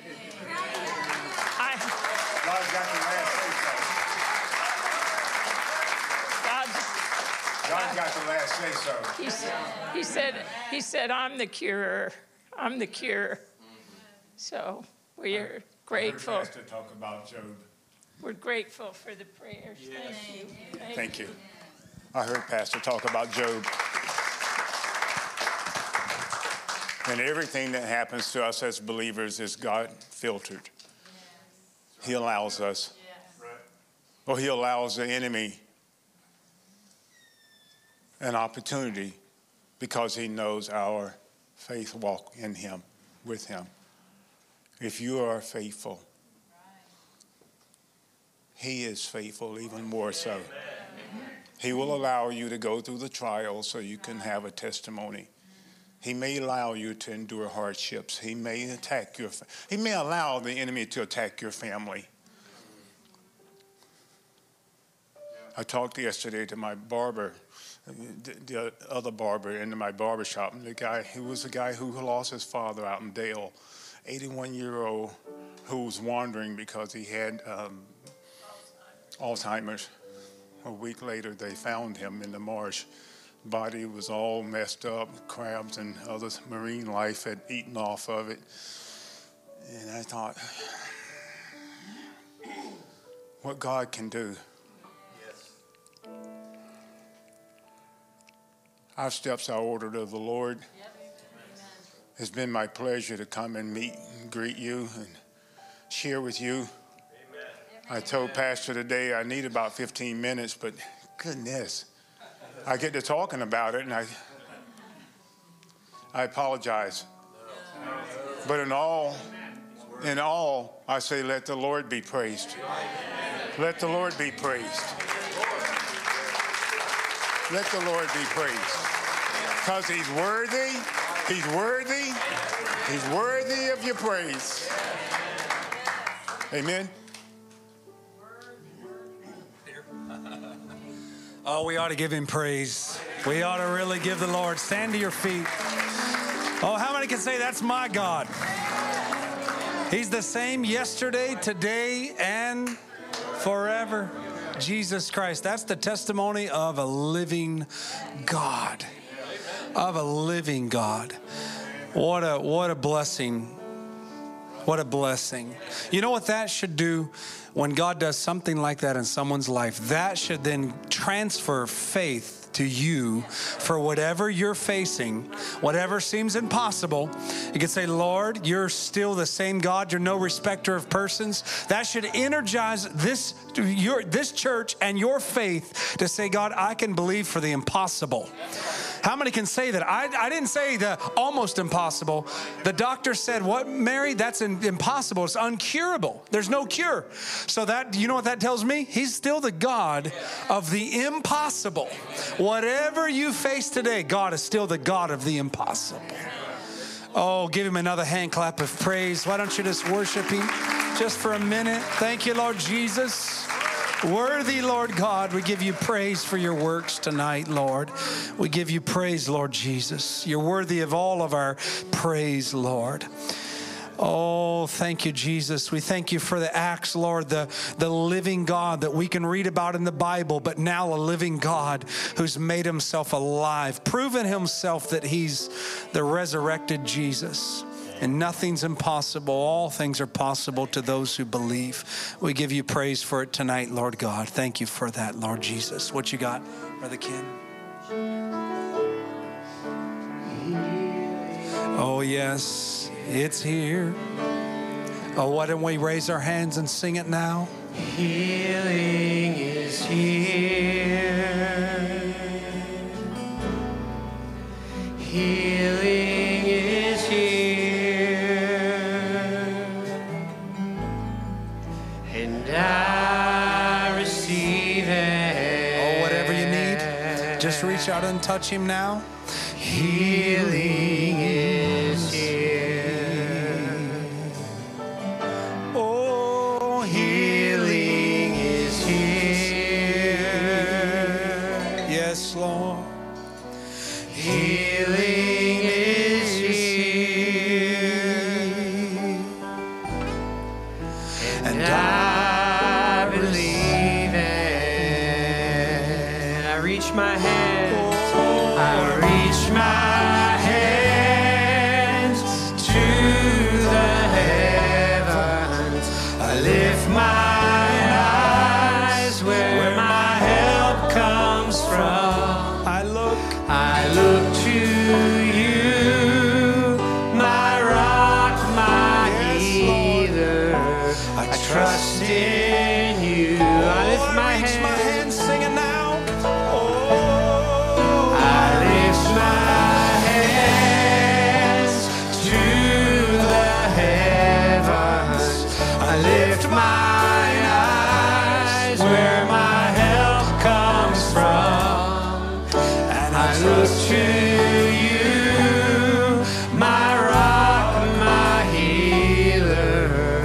Trust in you. Sing it again now. I lift my hands. Oh, I lift my hands to the heavens. I lift my eyes where my help comes from. I look to you, Jesus, my rock, my healer. Jesus. I trust in you. I trust in you. I trust in you. Brother Joe Howdashell writes in, I had to unavoidably work late tonight. Oh, I guess you're here, Brother Joe. So this was, wife is not feeling well, Sister Becky. We want to remember her. Sister Melissa writes in, I have 2 prayer requests. One is for a young lady that is battling severe anxiety. Due to this, she's losing her hair. The second is for a coworker we have prayed for before. He is battling cancer. Well, we already know he can heal cancer. And we'll be having surgery tomorrow. He really needs a touch from the Lord. And just got an update. I just got an update. The surgery was actually today. The surgery nicked an artery in his neck. He really needs God to come on the scene now more than ever before. How many just want to join in faith and say, Lord, I'm going to believe, amen, for these requests and these needs. I don't have any others. Maybe something you have upon your heart. You just want to raise a hand and represent it. Say, Lord, here's my need. Amen. Just heard about that. We just heard about a living God. So now I'm going to raise my hand in faith. In real faith. I heard the word. Now I'm going to mix the word with faith so that I can say, Lord, what you did for Marcus, you could do for me. Amen. Just reach out and touch him. Lord, Father, we join our voices, Lord. We join our faith together. We bind it, Lord Jesus, together in unity against every devil of hell, against every demon spirit. These requests that are written, the spirit that's attacking Sister Becky, we rebuke you, Satan, in the name of the Lord Jesus Christ. I pray that healing virtue would go and flow to my sister right now. God, for this need for this man, Lord, and this complication from surgery, Lord, I pray that you would be the same yesterday, today, and forever. Great physician, come and move in a supernatural way for this man. Lord, for the prayer request, the young lady battling severe anxiety, losing her hair. Oh God, you're greater than all of our problems. You're bigger than anxiety. You're bigger than depression. You're bigger than any disease, mental health issue that Satan tries to afflict us with. And we bind this demon in the name of Jesus Christ. I pray, Lord, right now for these hands that went up everywhere, Lord, these various needs, maybe unspoken. I pray, God, that you'd come and make yourself one more time. Lord, come and make yourself alive. Lord Jesus, for these needs upon the hearts of your children, we'll give you all the praise and all the honor and all the glory in Jesus Christ's name. Amen. We're going to sing it 1 or 2 more times before we're dismissed and let you go. Can't stay any longer. Yes. Your perfect love is casting out fear. Sing it to the Lord. You are the God. You are the God of all we believe power. it, Lord Jesus. It's your will. And it is your will that my life is healed. Sing it now. Sickness can't stay. Sickness can't stay any longer. Yes, Lord. Your perfect love is casting out fear. You are the God. For you are the God of all power. And it is your will that my life is healed. I reach my hands to the heavens. I lift my eyes where my help comes from. I look to you, my rock, my healer. I trust in you. Jesus is here. Sing it now. Jesus is here. Oh, Jesus. Jesus is here. Jesus is here. And I believe and I receive. And I receive it. I reach my hands. Oh, I reach my hands to the heavens. I lift my eyes where my help comes from. I look to you, my rock, my healer. I trust in you. one more time, I reach my hands.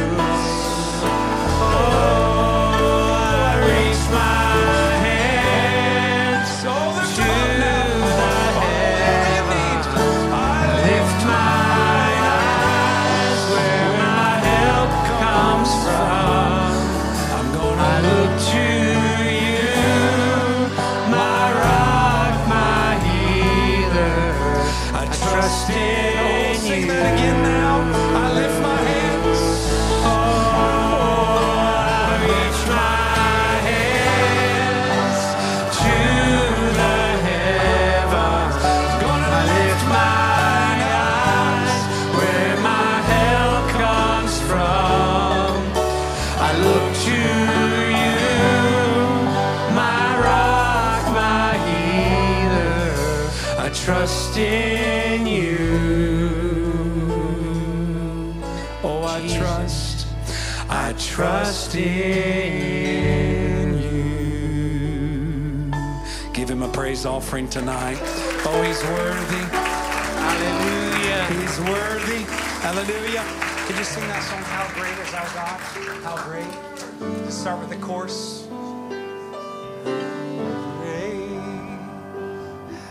How great is our God. Oh, sing with me. Sing with me. Oh, let's lift it up now. Is our God, and all will see how great is our God. How great is our God. Oh, sing with me, how great is our God, and all will see how great, how great is our God. Oh, you're the name above all names. You are worthy of all praise, and my heart will sing how great is our God. Name above, he's the name, and he's the name above all names. You are worthy of all praise, and my heart will sing how great is our God. Give me the first verse now. Oh, the splendor of a king. He's clothed in majesty.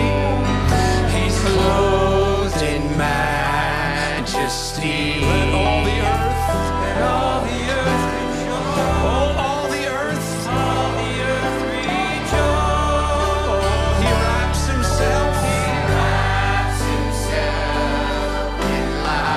Oh, when darkness tries to hide, and trembles. Oh, think about it. Trembles at his voice. How great is our God. Sing with me, how great is our God, and all will see how great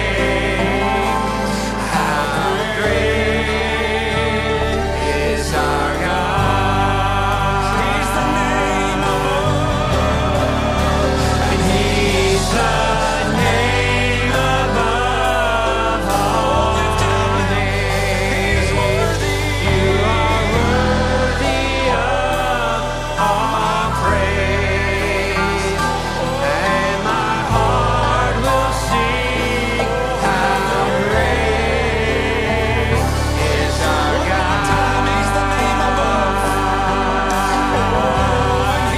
and yours the name above all names. You are worthy of all praise, and my heart will sing how great is our God. How great is our God? Sing it now. Oh, how great is our God. Oh, sing with me, how great is our God, and all will see how great is our God.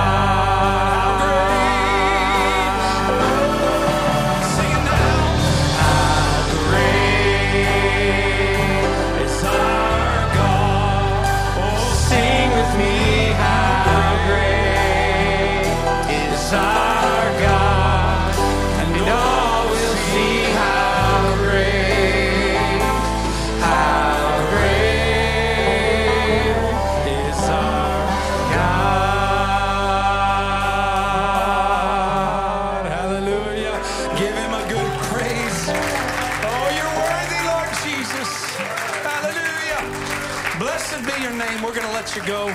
Amen. A little bit late, but don't you just love worshiping the Lord? Amen. Worthy. He's worthy of all of our praise. He's in the house. Let's sing that. Little girl was lying there. We're going to let you go. Going to keep singing. Brother Ken will stay here and keep singing. You're welcome to stay as long as you want. Amen. We don't have any announcements that I'm missing, do we? Anything we need to announce? We got that. Amen. Praise God. Little girl was lying there. People all were weeping.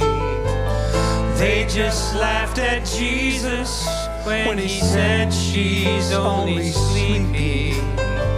But as he took her by the hand, she began to live again.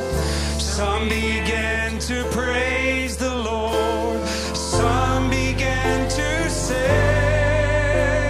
he's in the house. Oh, and death has to flee. And now there is light where darkness used to be. And now there is hope. And there's no more doubt. So praise his name. Praise his name. He's in the house. We were like, oh, we were like that little girl. Yes, dead in all our sin. But Jesus touched this heart of mine and he gave me life again. I'm so thankful. And I am just a house of clay. But ever since that blessed day, there's a light that shines in me. I want all the world to see that he's in my house. Oh, and death has to flee. 'Cause now there is light where darkness used to be. And now there is hope. There's no more doubt. Oh, praise. Oh, yes, Lord. I'm gonna praise his name. He's in. God bless you at your own leisure. We were like that little girl. We were like that little girl, dead in all our sin. But Jesus touched this heart of mine, gave me life again. And I am just a house of clay. But ever since that blessed day, there's a light that shines in me for all the world to see that he's in the house. Death has to flee. And now there is light where darkness used to be. And now there is hope. There's no more doubt. So praise his name. Oh, praise his name. He's in the house. Oh, death has to flee. Now there is light. Thank you, Lord. Where darkness used to be. Now there is hope. There's no more doubt. Praise his name. Praise his name. He's in the house. Death has to flee. Now there is light where darkness used to be. Now there is hope. There's no more doubt.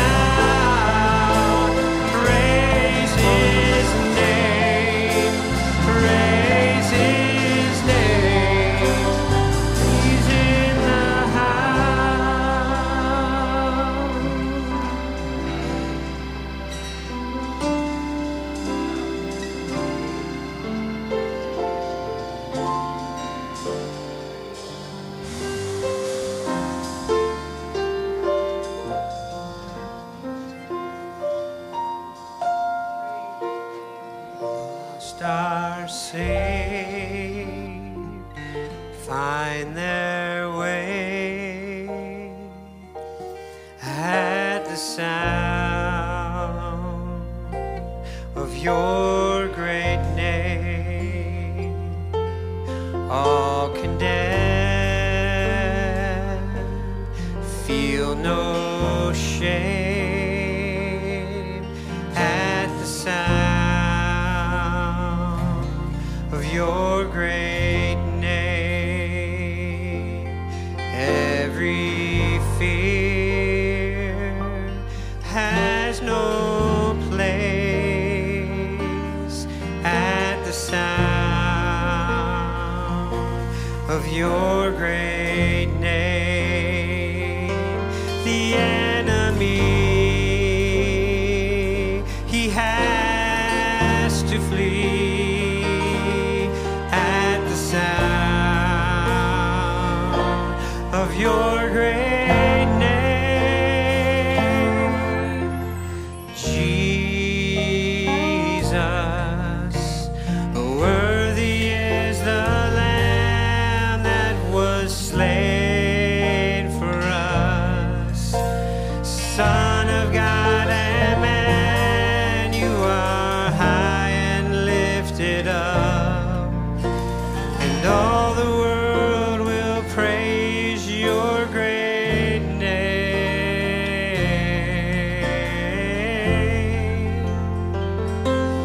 All the weak find their strength at the sound of your great name. Hungry souls receive grace at the sound of your great name. The fatherless, they find their rest at the sound of your great name. The sick are healed and the dead are raised at the sound of your great name.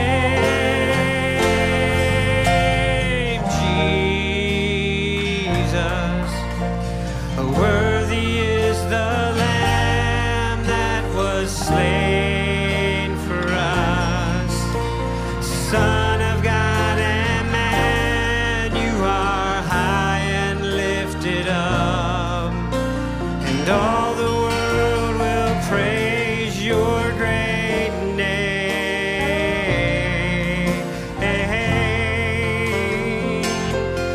Your great name. Redeemer, oh, Redeemer, my healer, Lord Almighty, my Savior, defender, you are my King. Redeemer, my healer, Lord Almighty, my Savior, defender, you are my King. Jesus,